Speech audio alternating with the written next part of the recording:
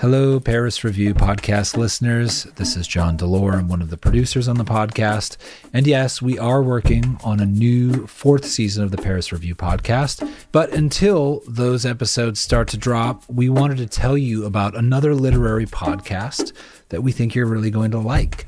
It's called Well-Read Black Girl, and it is hosted by Glory Edim. She started the Well-Read Black Girl book club in 2015, and since then it's exploded into this passionate worldwide reading community. And now Glory has launched the Well-Read Black Girl podcast, a place to tune in, turn the page, and celebrate the written word, which we know all of you love to celebrate. On the show, Glory has deep, honest conversations with today's cutting-edge authors of color about the art, craft, and power of literature. And you're going to hear from luminaries like Tarana Burke, Jacqueline Woodson, Britt Bennett, Anita Hill, a whole lot more, all talking about how they found their voice, honed their craft, and composed some of the most impactful writing of the day. You're also going to meet Black bookstore owners, literacy advocates, and Well-Read Black Girl book club members themselves. They join the podcast to talk about what they're reading and how they celebrate the legacies of literary women who have paved the way. Now, here's a preview of Glory's conversation with Korean-American author and teacher Min Jin Lee. Min talks about how reading can radicalize young people in a good way, and how we can use storytelling to approach a new reality by creating a version of the world that we want to see. We really hope you enjoy this podcast, and you can hear more episodes of Well-Read Black Girl wherever you get your podcasts. You're not only a phenomenal writer, you're also an incredible lawyer as well. And your trajectory has just had so many unconventional turns. But can we start at the beginning on how you even decided to write this story? How you even changed from being a lawyer to being a writer? What was that process like for you? Oh gosh, I was 25. I was 25 when I was really unhappy as a lawyer. So I was a lawyer for 1 year. Wow. And then okay. 26, I was still working really hard as a lawyer. And then one day I got a really super hard assignment after finishing another super hard assignment. I had billed 300 hours in the office in a month. Mm-hmm. That means that you never, ever, ever go home. So I would go to work 7 days a week. And then on Sunday morning, I would go to church and then I'd go right back to work. And I thought, this is insane. And then after I finished this assignment, the partner said to me, "Oh, you have another one." And then I just said, I can't do this anymore. I was not prepared to quit, Glory. I was not prepared to quit. And then I wrote my first novel, which got rejected everywhere. I wrote a second novel, which was a precursor to Pachinko. And then I wrote another novel, which became Free Food for Millionaires, which I published in 2007. So I quit in 1995. Mm-hmm. And then I published in 2007. Which means it took 12 years to publish a book.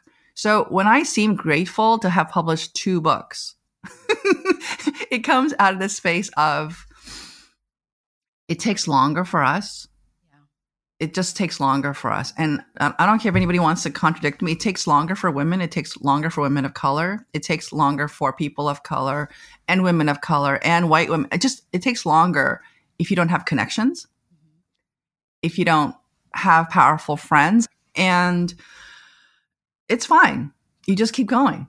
Mm-hmm. But what motivated me to write Pachinko, which is my second book, was a story that I heard in college, and I carried that with me. Yeah, I love the first line of Pachinko. History has failed us, but no matter. And I'm thinking so much of the present moment and the work that you do as,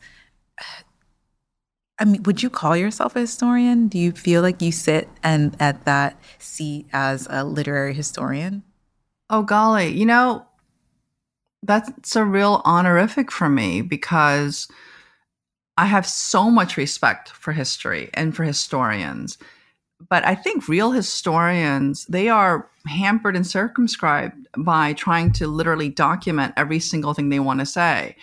I try to approach it like a journalist, historian, sociologist, anthropologist, and a little bit like a legal person. Mm-hmm. Because I'm so pissed about everything Like, I'm so angry about everything around the world because I'm so disappointed. People don't think I'm an angry person when they meet me, but inside I'm pissed. I just want you to know that behind this smile, I'm really angry because I think things are so unfair. I think things are so unfair. And I think it's because I'm so attached to fairness for the world, for everybody, that even when I'm really happy, there's a part of me that feels so heartbroken about the fact that there's so much poverty. And I'm also really upset about how people get away with shit and how things are so unfairly done. And I'm trying to figure out, well, how does my work as a writer approach that? What can I do to sort of create change?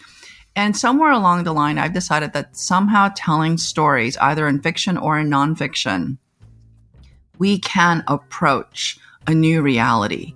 So even though I'm writing history for my second book, in a way, I'm actually creating a new version of the world that I want. That was a preview of Well-Read Black Girl. You can hear more episodes wherever you get your podcasts. And stay tuned to this feed for more from the Paris Review podcast. Thanks for listening, and we will talk to you soon.